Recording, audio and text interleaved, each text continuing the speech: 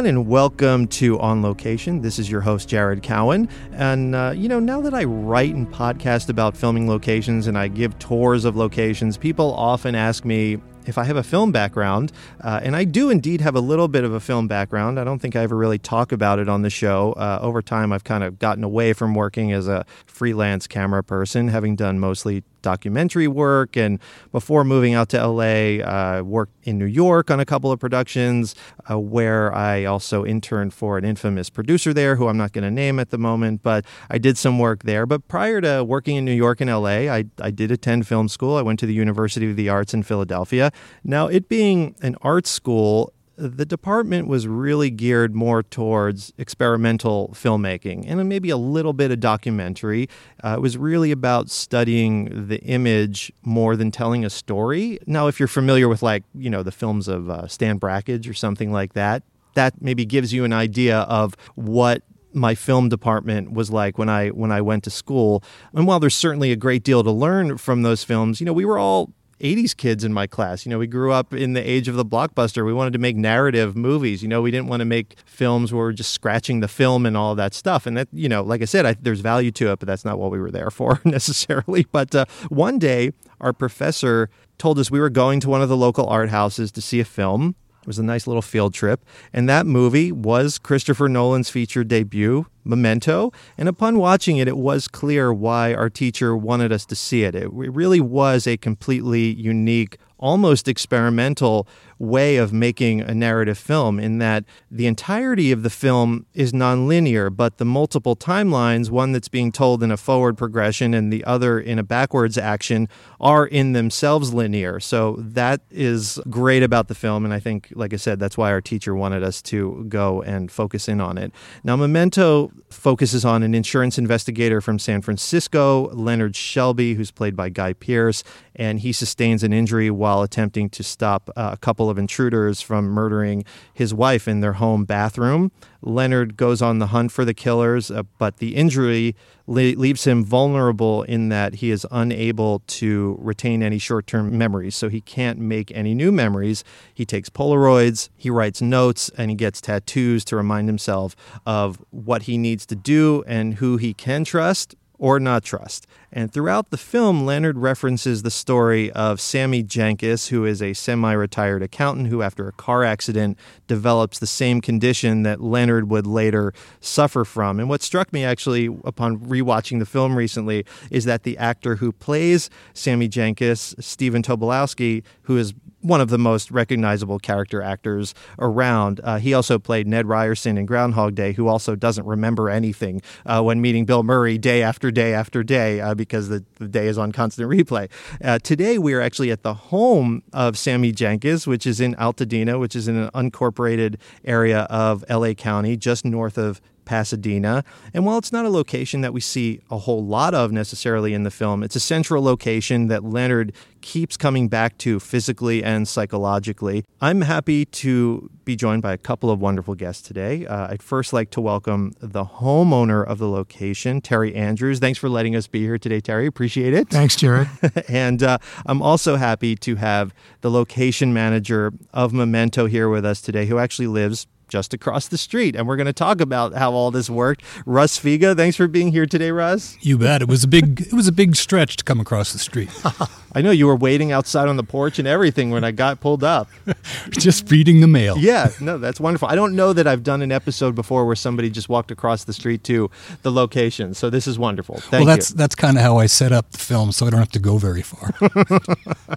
Before we get into Memento, Russ, I want to ask you about one of your very first location credits, at least that is on IMDb. So you worked as a location scout on one of my favorite movies ever, and that is Bill and Ted's Excellent Adventure. So I believe Bill and Ted shot in the Phoenix area, right? Correct. So how did you work on Bill and Ted's Excellent Adventure? Well, I used to live in Phoenix. So a good friend of mine, Rick Rothen, who was the location manager at the time, he worked here and in Phoenix and kind of went back and forth. And he was working on Bill and Ted's. And he said, look, I'm having a hard time finding this house. Could you fly out and drive around to some neighborhoods and see what you can find? I said, oh, of course, because I know Phoenix really well. So I just flew over, jumped in the car, started driving some neighborhoods that seemed right. And, I don't really recall how quickly it happened, but it was pretty fast that we found the house. And I don't know, it was either Bill or Ted's. It's been years. So your main task was finding one of the houses. That's all. Yeah, I was called in for the house. I never did any other scouting. I was the houseman. Do you have any favorite films in terms of how locations are used? Not necessarily the ones you've worked on, but maybe. But are there any great location films in your point of view? Okay, like you take Los Angeles as a location. It gets used a lot, of course. But I loved the way La La Land embraced L.A. and really just kind of showed it in a real different way. And I thought just the idea of all those locations that were put together so skillfully by Robert Folks. It was a terrific film, and I enjoyed it. So, but you started out acting, right? Before you got that call to do Bill and Ted, you were acting. So why was the acting kind of the go-to? And then, of course, how did you then make that transition into doing locations? Well, I came out here to act, and that's something I'd always been doing as a kid. I started doing theater as a little kid, doing in first grade, I was the Cowardly Lion in The Wizard of Oz, So it just went from there, and I really loved it. I came out here one year, 1978, to really go for it, but I wasn't in Screen Actors Guild, and it was a tough year. I went back to Phoenix and regrouped, and then came back here in 85 to devote myself to acting. And, I had some success. My first gig was on Murder, She Wrote, which was really a fun little piece, because I'll tell you, funny, the story is it was about a pizza delivery guy. So they were looking for a pizza delivery guy. So I put my picture and resume in a pizza box, and I delivered it to the casting director. Said, you got a pizza here from, whoever his guy was.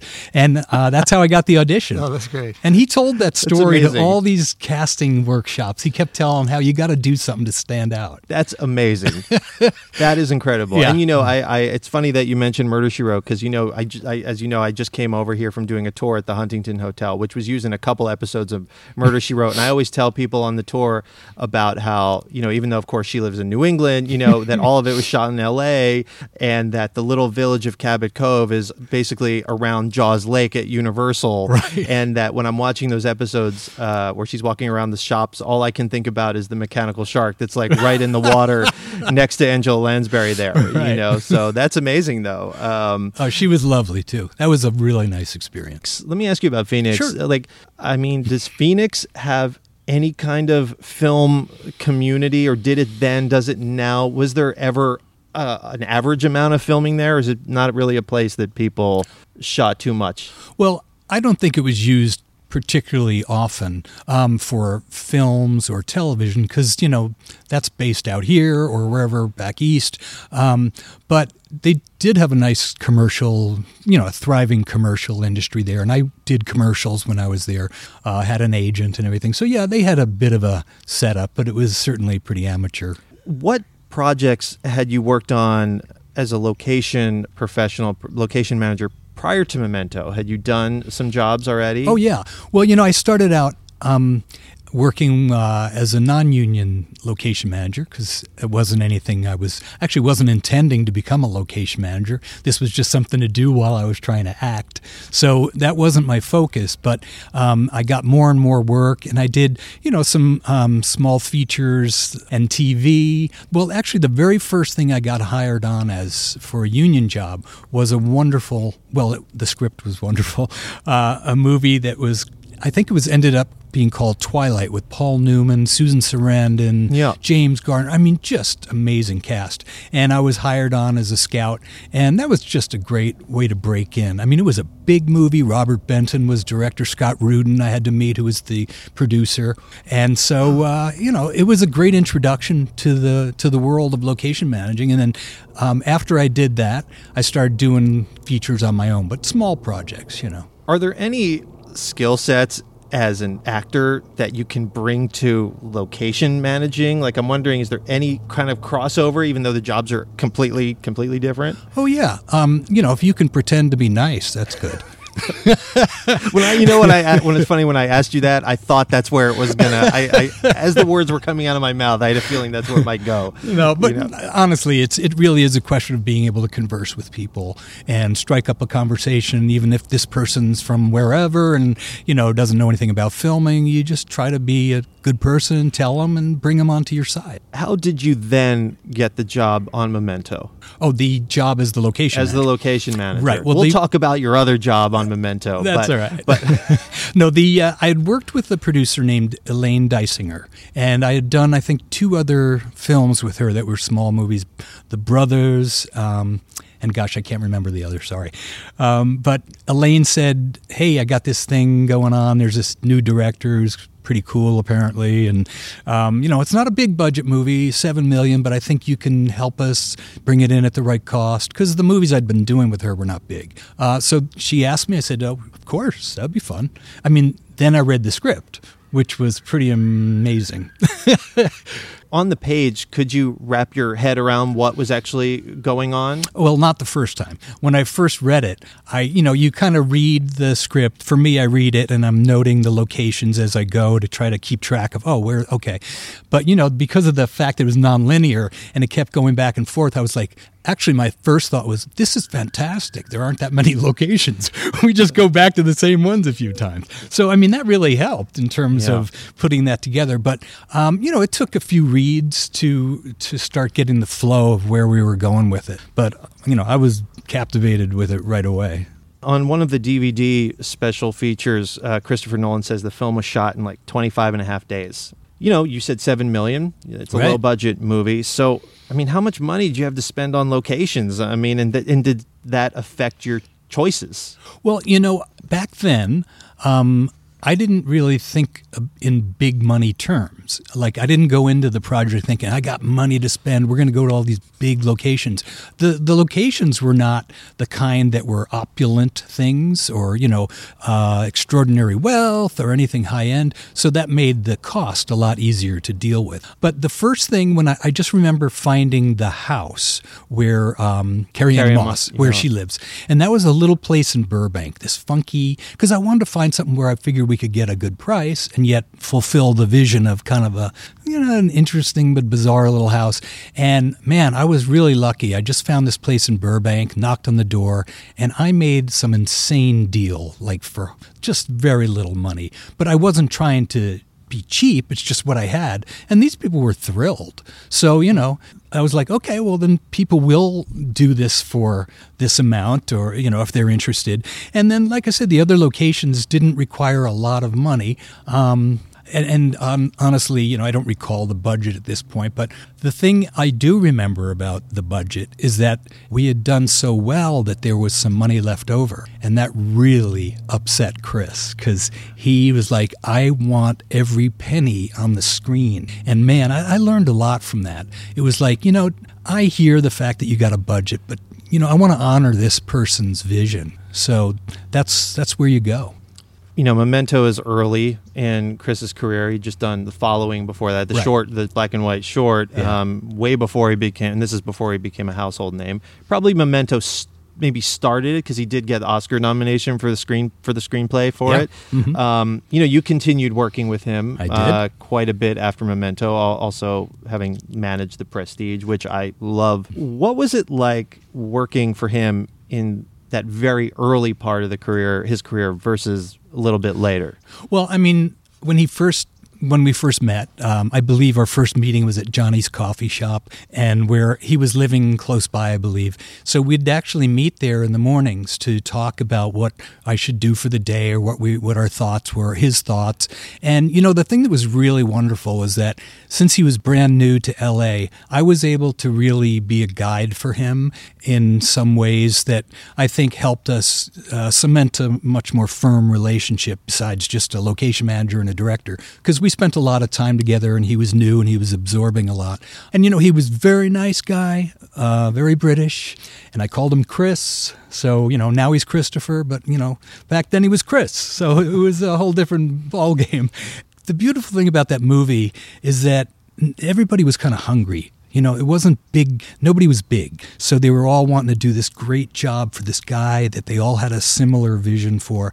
And it was a really nice project. So he wasn't really familiar with Los Angeles. You really had to kind of open his eyes to the city. Yeah. I mean, as I recall, we'd just talk about places, and he just wasn't that familiar with the normal locations. And so if I'd bring up something that maybe had been used in the past, it might not be as recognizable to him. But it didn't stop him from exploring with me. Would it just be you two in the car going places sometimes? Yeah, just Chris and I. I think once Wally got involved, he was also part of the team driving around, Wally Pfister, who was a terrific DP. When it comes to the Prestige, though, and you're filming London in Los Angeles, obviously he's British, so he knows, right? Yeah. So is there an insight that he can provide to you about what certain things should look like in Los Angeles to be London? Yeah, well, obviously I did a lot of work to try to discover what we were talking about, and let's see, Nathan Crowley, who was the production designer, was just amazing. So I spent a lot of time with him looking at pictures of theaters in London, street scenes, homes. And from there, it was pretty easy to try to start going out because there aren't that many places that are going to work for that. We had a bunch of great theaters downtown, and it was up to Chris to really kind of focus in on which one can I transform this into to be most like a London location. So, and between him and Nathan, it was just amazing what they did. But one of the most interesting locations on the Prestige that I thought they did an amazing job was at the Pico House downtown. They created that jail there, which was incredible. Just blew me away. And that was a hard location because Chris was like not giving up on, he's like, nope, that's not working for me. Nope. We showed so many things. And finally, I don't remember who on my crew found that. I didn't. But he just fell in love with it. On Memento, was there a particular kind of aesthetic that you were made aware of that he wanted to get out of Los Angeles? Well, I think it was evident that there was a grit. It wasn't a pretty picture. It was just like, kind of, I don't know. I look at it as high contrast, black and white, kind of just, that's how I felt about it. And I think the script kind of dictated that it wasn't upper echelon kind of people we were dealing with. So that totally, affected where we looked and what kind of stuff stuck out to me. Nowhere in the film does it ever say Los Angeles. It's actually supposed to be in the San Francisco area, even though that's not, it's not ever, like, we're never hit over the head with the fact that we're supposed to be in San Francisco. It's mentioned, I think Guy Pearce says it once, it's on Joe Pantoliano's license that he lives in San Francisco. Was there a quality in locations you were on the lookout for that would even suggest San Francisco? Honestly, no. Yeah. I never gave San Francisco a thought because it didn't really play a part in the locations. There was nothing about a downtown or a bridge or anything that would suggest where we were. Do you think that by keeping the visual character of the movie somewhat kind of urban, generic, might even add to the disorienting nature of the movie? If you don't really have a sense of place, that can be disconcerting because you don't really know. There's nothing establishing where you are that gives you a center or ground to what's going on. Do you think that there's anything in it that feels Los Angeles, even though it's not Los Angeles? It's not Los Angeles necessarily because we were filming in the valley, like Sunland, Tahunga. And I don't think of that as Los Angeles. I think of that as kind of this, not bizarre, sorry folks. I live in the valley, it's all right. No, Sunland and Tahunga is kind of, in a way, it's a little rural-ish. Yeah. So it doesn't feel like you're in Los Angeles. And we did so much work in there and Burbank. So that the quality of LA was never something that I think was pronounced or showed up. The film was shot in late 1999, I think, and then it started playing the festival circuit through 2000, came out in the U.S. in 2001. Do you think the locations and the visuals reflect that time in which it was made, or does it feel somewhat timeless? I think it's timeless because there was nothing that I was trying to go for, or Chris was trying to tell me in terms of a period or anything like that. Again, it's the generic nature of it. It could be anywhere, anytime. And so it wasn't really a constrained kind of thing where I was trying to find something that would suggest some time. Was the Memento experience different in terms of a director location manager relationship than any other shows that you've worked on?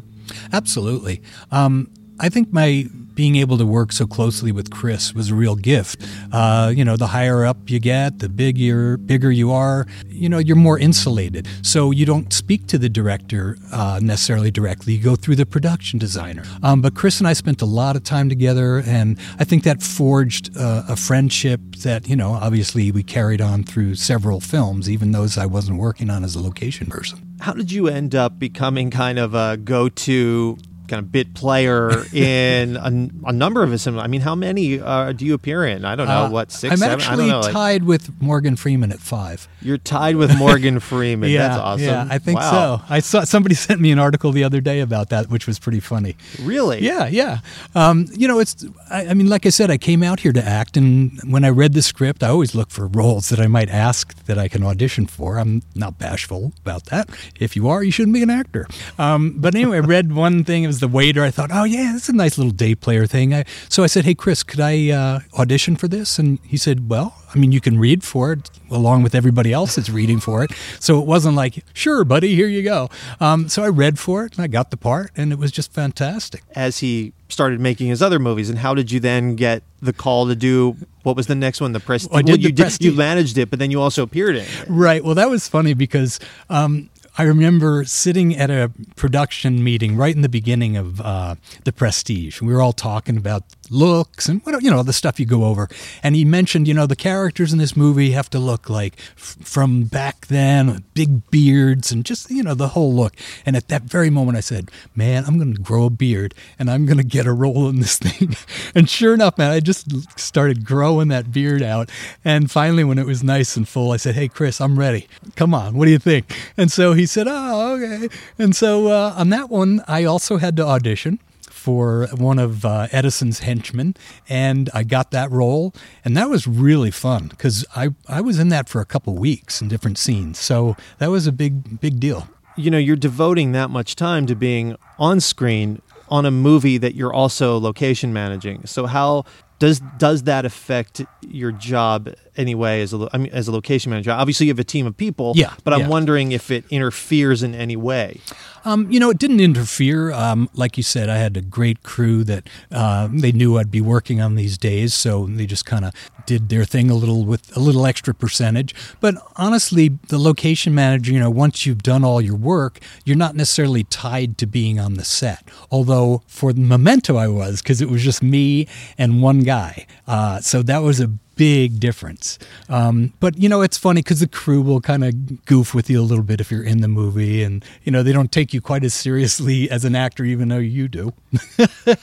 In Memento, you mentioned you play the waiter right. In the restaurant where Guy Pearce meets with Carrie Moss there. And he comes back from the bathroom. You give him the motel key, and he's asking about where the motel is. Right. And you tell him where it is. It's on this street and this street. Did you ever think about the fact that you give Guy Pearce directions to the Discount Inn, and as a location manager, you give directions to people? Did that ever cross your mind? No, man, I was too busy being a waiter. Okay, yeah, I was totally into serving coffee. Please, I'm a method actor. You had a scene with Sean Penn one time. Oh, like and that I Am too. Sam. That was another one I managed. And you were the cranky coffee customer. That was pretty good. What are some of the other Nolan roles that you did? Well, Inception, I got to do a really fun scene as a cab driver who gets rear-ended by Leonardo DiCaprio because he wants to steal the cab, unbeknownst to me. And then I was in Dark Knight Rises, where I was a stockbroker who, as I recall, I order a sandwich and the delivery guy gives me the wrong thing, and I give him some grief, and he knocks me over the head with a gun, which starts the melee in the stock exchange. Somehow I'm always getting beat up or something. I mean, after The Prestige, where you grew you grew the beard and you were like, hey, look at this. I mean, some of those later roles that you got with him, was it Chris who would like request you to, I mean, and you're not location managing, so it's not like you're there every day, you know, so was it Chris who would actually request you to do these roles? Yeah. I mean, he'd call. What happened was that, let's see, once I did The Prestige, then the next one, Dark Knight Rises, I got a call from John Papsadera's office. He was the casting director. And he said, hey, Chris would like you to do this role. And I was like, oh. Well, let me check my calendar.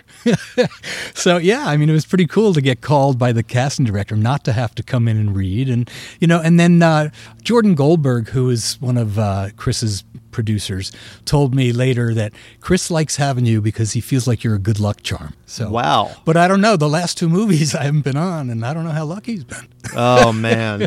Well, that's really nice, though. I mean, it was terrific. Amazing. That's amazing. At what point and why did you take a step away from working as a location manager and start your own location service company?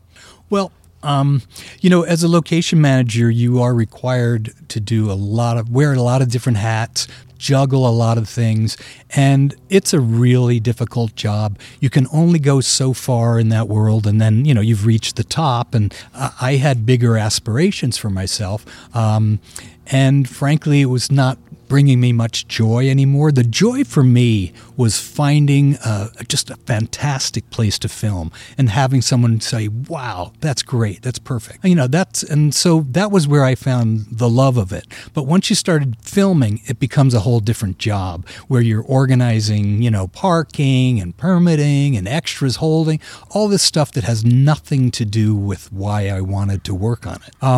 And in fact, I remember telling Chris this at one time, and he said, well, Russ, why don't you just create a job where you just do the scouting and work with the director, and then once it starts up, you hand that part off to someone else. And, you know, I would love to do that, but that's just not the way the industry does it. There's a location manager, you know. And then I thought about just scouting, but I wanted more of a career for myself. Like, I was looking for the bigger picture. So I started my own business. Like I said, being a location manager, I'd used a lot of location services in the past, which are great, but I always felt that there was a way to do it better, and I set out to do that, and pretty happy. I think I've succeeded. We're at your neighbor's house that was used in Memento, or at Yes. Terry's house here. Did the experience of using your neighbor's houses, because you used this house and then you used the house next door. Correct. For the interior of Guy Pearce's house, like the bathroom, Right. you said over there. Did using your neighbor's houses later inform how you operate your business? Well, my original intent was to locate my homes within the area that I could really go to without issue. You know, I didn't want to have to drive too far and take too much time to get places. So, yeah, I mean, I wanted to start off with places in my neighborhood, and obviously it's easier to go to someone you know than to a total stranger who's never heard of what you're doing. And Terry, you know, is a friend and also a neighbor and had such a beautiful house, and I thought, I gotta show this to Chris. It might be really good. But you know, I just, like I say, when you start, you need to have people that are on board with you that you know and trust. So that's how that started. Terry, what were maybe your first thoughts? I mean, I realize it's 20 years ago that the movie, you know, was made and came out. What were your first thoughts when, you know, your neighbor, Russ, from across the street came to you about potentially using your house for Memento? Well, we knew what Russ did. You know, we knew pretty well by that point, and we were flattered. That was the first thing you think about is, gosh, this is nice. Somebody wants to use our house, and it worked out pretty good. You're right about the details being a little hazy about the process itself of the movie being filmed here, because as I recall, we were at a hotel down in Pasadena, me and my wife and our dogs and my young son. You know, like what could go wrong with that? We were down there for several days, you know, chewing through the furniture after a while. We finally got back here, and by then, most of the stuff had already been done. And the thing about Memento to me wasn't the experience about having it filmed at our house, because I saw very little of that, but it was realizing what an interesting movie this was going to be when it came out, because it took a long time for it to hit to the screens. And so I started seeing, little trailers and teasers at the movies when I was down. We all go to the Laemmle Theater down there in Pasadena, which is a local art house. We kept seeing Memento, and it grew and grew, these little trailers getting bigger and bigger and revealing more and more. This sounds like a really good movie, but they're not showing it yet. It took a long time for it to get to the screen, and when it came, it really paid off. And you just a remark, too, about something you said earlier about the skill set that's required to be a good location manager. And Russ has it all when it comes to the homeowner, too, because a lot of the films up here, all of them, are filmed in somebody's home. And the homeowner wants to make sure that the furniture is still there and that things don't get nicked. And there's a certain amount of anxiety that creeps into your life when this is going on. And him and his wife, Chris, do a really good job of making sure that things get taken care of. If there's a scratch on the floor, boom, gets done. So there's really a lot more diplomacy and effort that goes into location scouting and management than you would think. This is somebody's world you're entering. This is their precious kingdom. And, you have to be respectful and just honest. The thing I learned early on in locations was don't undersell. Don't tell them, it's not going to be that, because it is going to be that big. There are going to be a lot of people. It's not a little deal. Yeah. So, the more honest you are with people and bring their expectations up to what's going to happen, the better off you're going to be. So I think that's always been key in trying to talk to people. The situation here in Memento, working on our street, was pretty unique because obviously I knew Terry, and I think it was Mary Beth and Dave that still lived there next door. And I remember on the day we were shooting, somehow there was we couldn't find power to get to something. And I live right across the street. So I ran an extension cord through the front screen of my door, my front door, the side panel, and just ran an extension cord all the way out for craft service. That was the kind of thing it was. All right, everybody's going to pitch in here. And these are also including your homes. I mean, these are historic homes. I mean, this is, early 20th century, your house. Right. So I have to imagine there's even a little bit of an extra level of anxiety, maybe, just knowing what the property is. Had your home, so this was the first Memento, the first time your home was used in any kind of on-screen? To my knowledge, yeah, at least with us. With you. Has it been used since Memento? Yeah. What has it been used for? There were some commercials that were done. Russ brought all this work to us. And there was an episode of The Ghost Whisperer with Jennifer Love Hewitt, who my son, a young teenager, was in love with. So it was great that she was, bouncing around our house and everything. He was over here all the time. They had a food truck out in front. And my wife Mary and I were gone, and he was here all the time with all his friends from junior high. And they're just oogling, it's Jennifer Love Hewitt. I don't know how she could stand it. But that was a good story. I think she's used to it. Probably, yeah. When was your house built, and is there anything significant about the builder or the person who the home was built for? Yes, it was built. We knew it was built by a guy named Carl Erickson. And a few years ago, our house was included on a home tour of the street, Highland Avenue here in Altadena. And there was a person that came and filled in the blanks about all of the houses on the tour in terms of their historical provenance and, who'd lived there and how it got built and so on. So it turned out that this guy, Carl Friedrich Eriksson, was a Swedish immigrant and a carpenter. He wasn't really an architect, and he built several houses on the street, one of which he lived in. And so this one was built in 1919, and it's just solid. It's amazing how well, basically how well built they are and the materials they use and so on. So we do our best to keep it up, because being an old bungalow with external shingling and all this stuff, you have to stay after. It's like the Golden Gate Bridge. when you're done painting it, you have to start painting it again, basically. Right. And so if your heart's into it, it's great. One other thing I'll say about living in a home like this is that it's been visited several times since we owned it for about 25 or 26 years by families who used to live here. And one of the greatest stories was an original family right after we bought it. You might remember this, Russ. A whole caravan of cars pulls up and all these people come spilling out. And they come up to me, and I'm mowing the yard in the front. They go, "Yeah, hi, can I help you?" And they go, "Yeah, we used to live here." And these people are in their 80s, at least. And I go, wow. And they go, would you mind if we took a look at it? I said, no, not at all. It turned out they lived in New Mexico, and they just finished burying their mom at the Mountain View Cemetery, which is over here in Altadena. And the patriarch of this group, the older guy, who was obviously the leader, a dad or whatever, was walking down our stairs. He said, the last time I came down these stairs was on Pearl Harbor Day, the original Pearl Harbor Day, because I'd gotten my call and I was going back into active duty.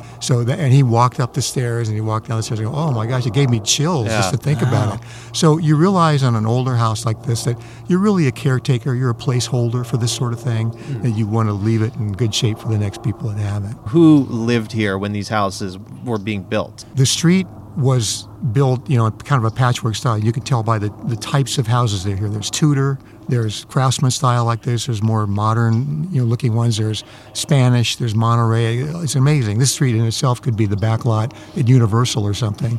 But if you look at the history for this one, the written history, you see that it was ordered by a family that wanted to move in here to Carl Erickson to build. He built it. Most of the work that was done on it was oriented toward the front of the house. Interesting. We got a sort of forensic accounting architecturally about this, because when we moved in, it was flat across the back. There was no personality at all at the rear of the house. The stuff you see here is added on. But the front was embellished with a wraparound porch and everything else. It was meant for people who spent time on the front porch looking out on the street. And there were luminaries apparently that lived here.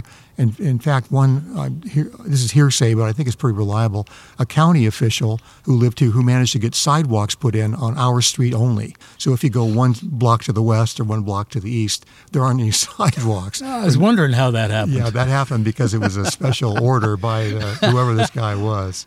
I understand from Russ that you're also something of a film aficionado. Is that correct? Yes, yeah. Did you study film? I did in college, yeah. I had a communications major, and filmmaking was one of the things that we pursued. When they came to shoot this movie, Memento here, I know you were at a hotel, but did you have any idea how significant this movie would be in terms of launching this major filmmaker? The thing that struck me was that the grammar of film had long been established by in the 20s and 30s and 40s. You had a shot where you shot over the person's shoulder the right way, and you'd have two people talking, and there's a way to handle all that stuff. And everything was in a forward linear motion so that you could unfurl the story that way. But it really struck me on the construction of this movie that there was new grammar being formed for the way a movie could be made and presented. And that had to do with the fact that he'd take a step back in time and, go forward, back and forward. We've talked about the way it was handled that way. And a couple of great examples of that were when Carrie-Anne Moss, that's her name, right, the actress, and when she first meets Guy Pearce Leonard at the bar, and there's this conversation, and the drunk, or the guy that's perched on the seat at the end, laughs. He chuckles a little bit, right? And only later do you find out that he's the one that spits in the beer. Right. Yeah, right. And then Guy, he takes a big slurp of this thing, like back in the day when in a John Ford movie, let's say, if you were going to play a joke on Walter Brennan, let's say, the audience could see it coming. It would be set up and all the way. Well, here's a joke where the punchline was first and the joke was second. It was just a little thing, but things like that really worked for me. Are there any films that Memento reminded you of? Is there anything before it that had any sense of where Memento was? Not in terms of the way it flowed back to front like that. Stylistically, I thought it had a lot of the 1970s look when people like Sidney Lumet and others were filming in these great locations, and a lot of them were filming these sort of hard scrabble, blue-collar movies that had a simple story unfolding. And the look of the movie to that had that. You were talking about that earlier, Russ. Yeah. These were obviously blue-collar residences where people lived, and, it gave that movie the grit that you were talking about, including the hotel. And the hotel where he lived is what, I never heard this thing about San Francisco. It got right by me. That's what, grounded me firmly in Los Angeles when I saw where he was living, that motel. So to answer your question, Jared, no, there's not a movie that was quite like it to me, but that feel reminded me of the 70s. What is it about that motel that says Los Angeles to you? Well, first of all, it was it looked like it was in Inglewood or somewhere. I don't know. Was it? Russ? No, it was in Tahunga. Tahunga, okay. Sunland. Yeah. And, it was always sunny. You never worried about the fog rolling in on that particular location. Just little things that subliminally hit you. I've been in Los Angeles all my life and go, well, L.A., it's got the same light and everything else. And then to hear this for the first time was really eye-opening. As a fan of film, as well as somebody who's studied it, have you ever been inspired to visit a favorite filming location? Yeah, I have, and but not in a real formal way. I'd read about something, and I can't even think of a real good example of stuff that would happen to me later in life, but it started my love of going to places like that when I was a little kid, and my family went up to Bodega Bay, which is where The Birds was filmed. Yeah, was. Yeah, Birds was filmed. Or The Birds. Yeah, exactly. And it was right after the movie had been made in the late 60s, mid 60s. And the stuff was still there. The church the church and also the schoolhouse where the kids came running out and they all got pecked and everything. It was like right there. I mean, there's still probably bird droppings around from this whole thing. And so it was fun to see that fresh. Later on, I'd seen it since then. It's been sort of commercialized now. But a long-winded answer to your question. But yes, I love, when I know I'm at a movie location, I really spend my time and try to sniff the roses, you know what I mean? So we are at the house of Sammy Jenkins, right? As we talked about, Stephen Tobolowsky's character. A lot of mostly in the living room here, sitting there with Guy Pearce and then his wife, and we see the scene where she keeps saying to him, "It's time for my medicine," and to see if he can remember that he just gave her insulin, and he keeps giving it to her, and she eventually dies on the couch in there.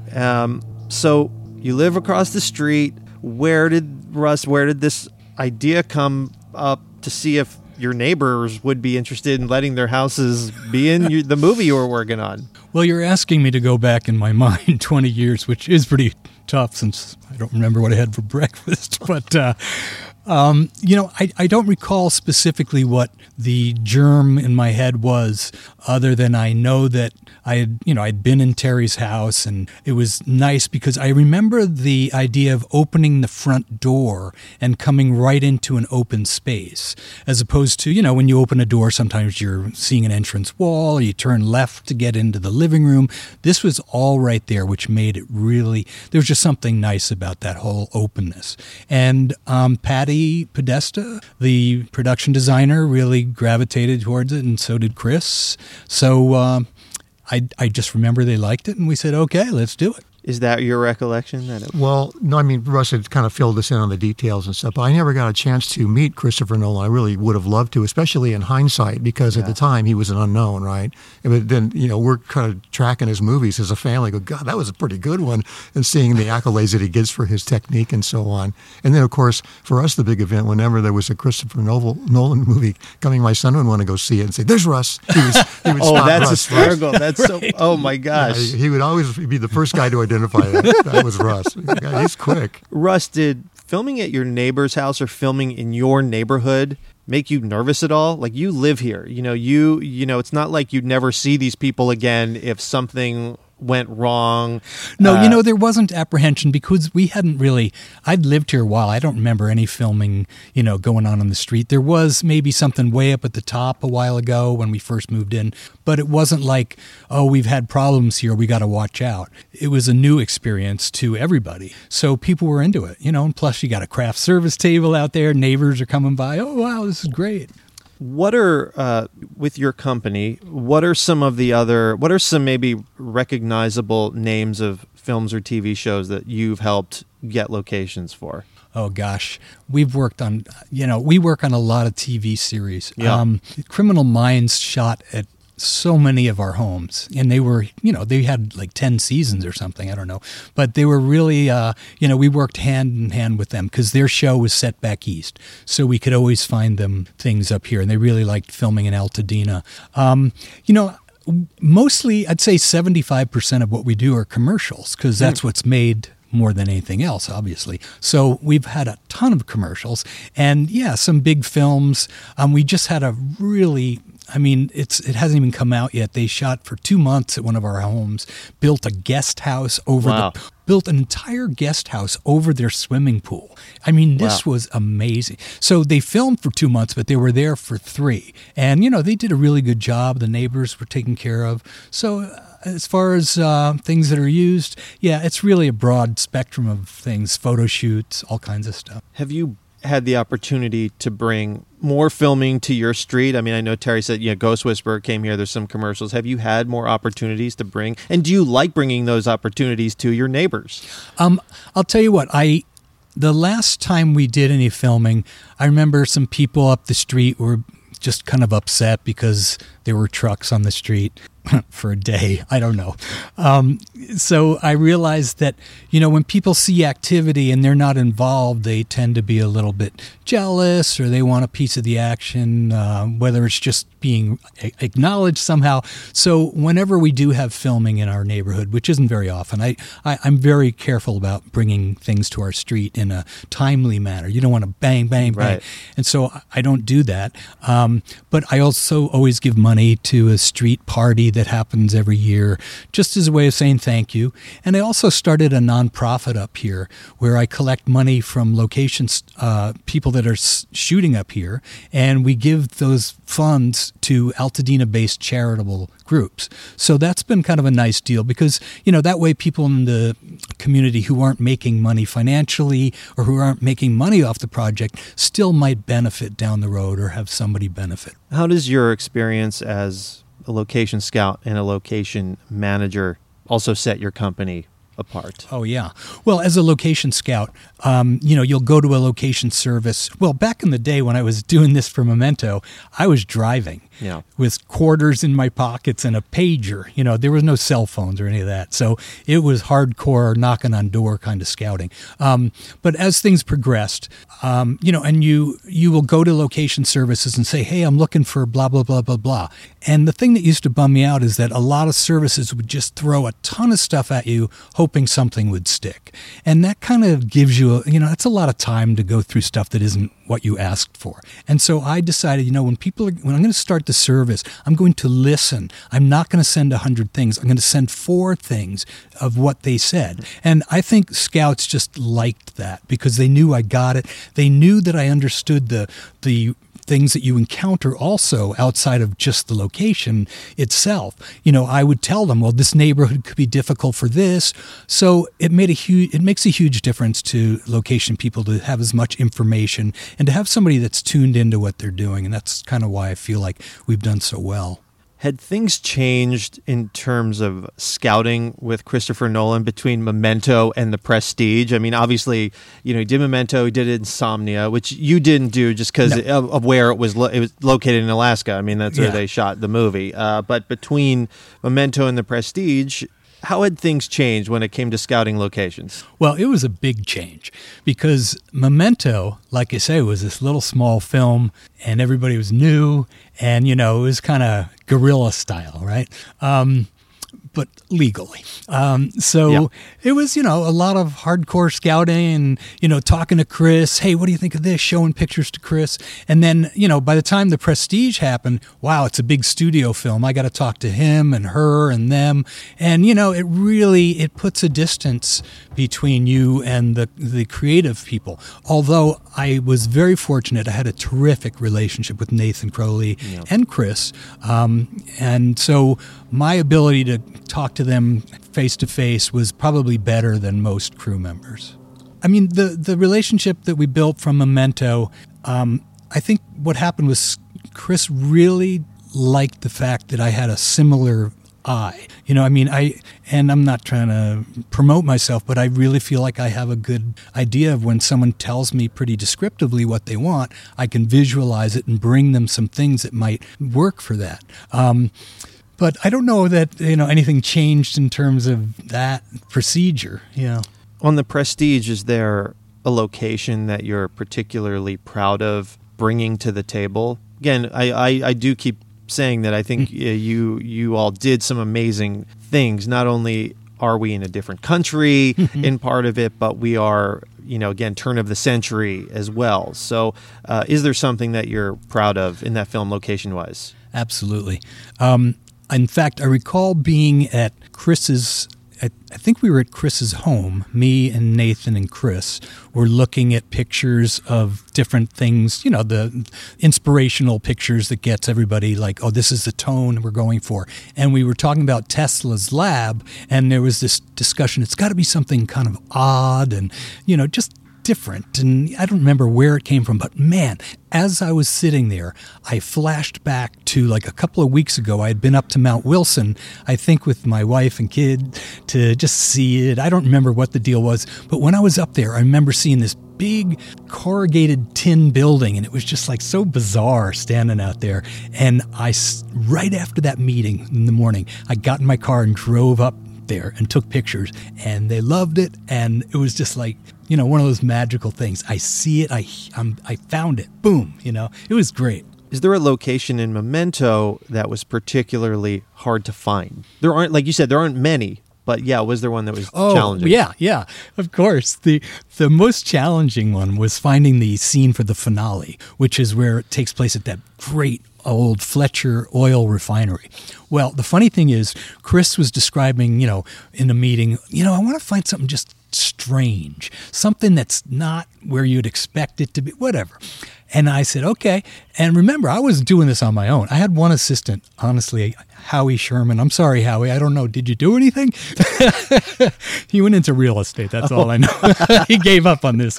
But anyway, I just remember driving through the Southland, like, Tustin and these more industrial areas, looking for something kind of funky. And I'm driving along, and I see this abandoned restaurant just out in the middle of this huge dirt field, like nothing around it. Like, how did these people even get to this restaurant? What is this? So I took some pictures, and Chris and everybody was like, oh, that's so cool, man. Let's go check it out. So, it's like 3 days later, we drive down there, and as we're pulling up to it, the entire field is filled with trucks surrounding this restaurant. You can't even see the restaurant. So I was like, oh man, I was so embarrassed, and was like, what am I going to do? So I tried to get in touch with the people, and they're like, no man, we leased this thing, we're staying. So I was on back to square one. But, it turned out to be a pretty damn good place we found. So. Yeah, and that is in the refinery, I think it was in Carson. Yeah. Yeah, I mean, I did some, after you told me about where it was, I did some research. There's some articles in the Daily Breeze, which is the South Bay newspaper they have there. And I guess there was a big fire, an explosion there in 1969, and a couple of people died, and like 150 employees and like spectators who just kind of like came out to see what was going on were injured in this thing. And I don't know that they ever found the exact reason. I mean, they did say that there was like a 30,000 gallon tank that had burst for some unknown reason. That'll do it. I guess and then it continued to operate for a little while, and then there were some campaigns from environmentalists that wanted to close the place down, which it did, I think, for a couple of years in the early 90s. And then it reopened, but then it finally closed in the late 90s, which would, of course, line up with you guys being there. Yeah. Can you tell me about seeing that place for the first time and what your impression is? Because it is pretty striking. Yeah. Well, honestly, I don't recall how I found it, and I don't want to not give credit to someone, because someone may have said, hey, you should look at, but honestly, whoever you are, I don't remember.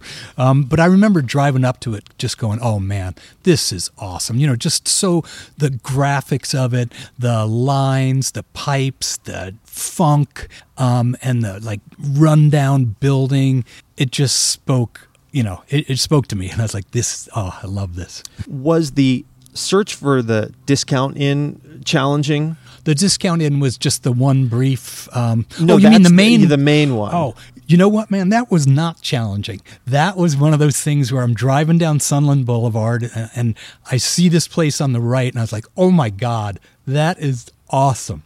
Because the way the driveway went under, and just the color and everything, I said, oh, this is so pretty, so fun. And again, it was one of those finds that was just magical. And what I like about it too is that, yes, there's that sunken driveway, but also as you see more of it throughout the film, if I recall, there's a kind of a courtyard in the middle with some greenery, and the building kind of surrounds it almost. And as you're down in that kind of the little parking lot that's down below a bit, there's a lot of they're like bars, like gates all around the property, and it just starts to feel very insulated. Yeah. That place to where you feel like he is kind of trapped in this motel. And as I go through the film, that's something that really stuck out with me. Yeah, no, it had a really good feel to it. And it's funny because, I got that place for nothing, as I recall. But if you were to go there today and say, hey, I'm working on a Christopher Nolan film,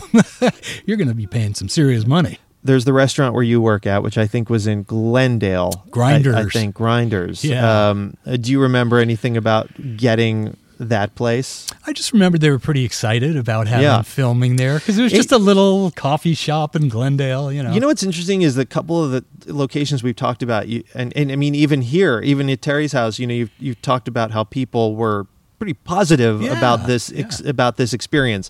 As you've gone on through your career, was that the case? Well, I think you have to make it the case as your job to kind of let people know how good this is going to be and how fun it'll be. As anybody in the entertainment business, any business, after a while you get kind of jaded and used to people being this way or that. But, for the most part, I think most people they love having filming at their house. It's exciting. Sometimes they meet movie stars, whatever. But, people are generally pretty cool about it unless you treat them poorly, but we never did. A location I really love because it's also a fairly well-used location. It shows up in a quick scene in Memento, is the Olympic Coffee Shop, which is up in Sylmar, where there's a great scene with Guy Pearce and Joe Pantoliano sitting at the counter there. And I mean, that place is in Every Which Way But Loose with Clint Eastwood. I mean, it's in Over the Top with Sylvester Stallone. It's shown up in a bunch of things. I got it from clichélocations.com. It was great. I just remember that it was something we had to scramble to find. It wasn't something, I just remember there being a lot of last minute craziness to it. Plus, I think the guys that owned it they were funny. They were just kind of hyper about the whole thing. But it wasn't anything that really stood out in terms of, let's go to the Olympic Coffee Shop. I didn't even know about it at that time. It wasn't something. I'm sure. Yeah. I just know just because I study all this stuff that I know it's been in lots, and it continues to be. I mean, it's actually still in a lot of things. And Terry, when whether in these last 20 years, you're in your house or anything else, are you ever reminded of the filming of Memento? Well, I actually stuck back and watched it again, knowing this was going to happen, and really enjoyed the second viewing. And it's always parked there, in the back of my mind that a film that broke so much new ground and filmmaking technique was done here. It's an interesting story I have. It happened just the other day as I was going to the vet with my dog, who can vouch for this if he could only speak.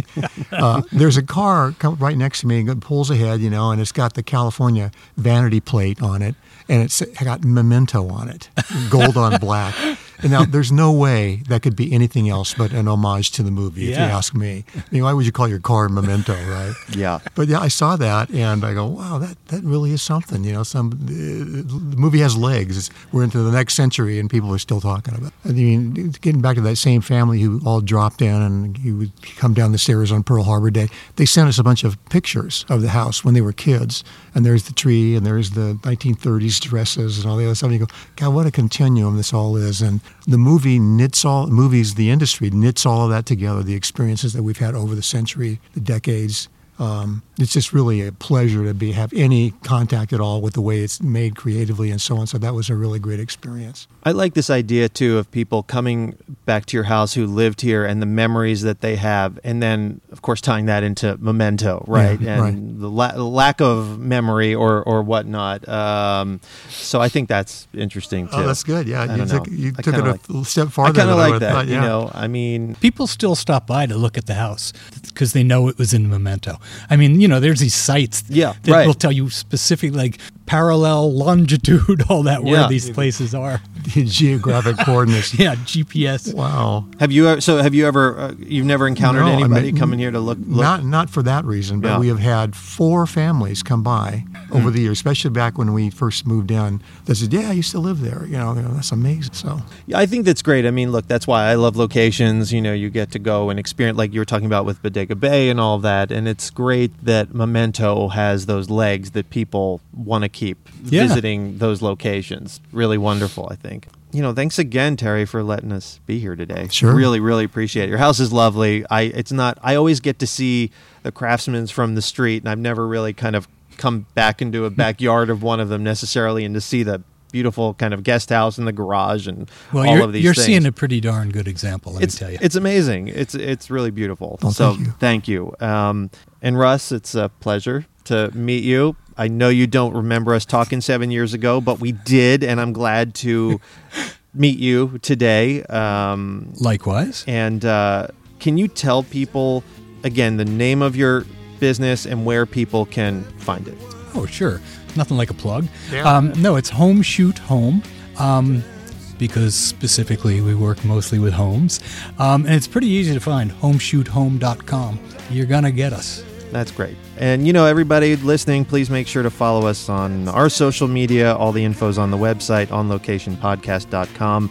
And thanks for having us. Of course. Yeah, man. Thanks so much. Of course. Nice, thanks. Of course. Thank you guys again. It's I love coming out and doing this with everybody. It's a fun show to do. So thanks so much for listening and joining us on location. See you next time. Thanks, everyone.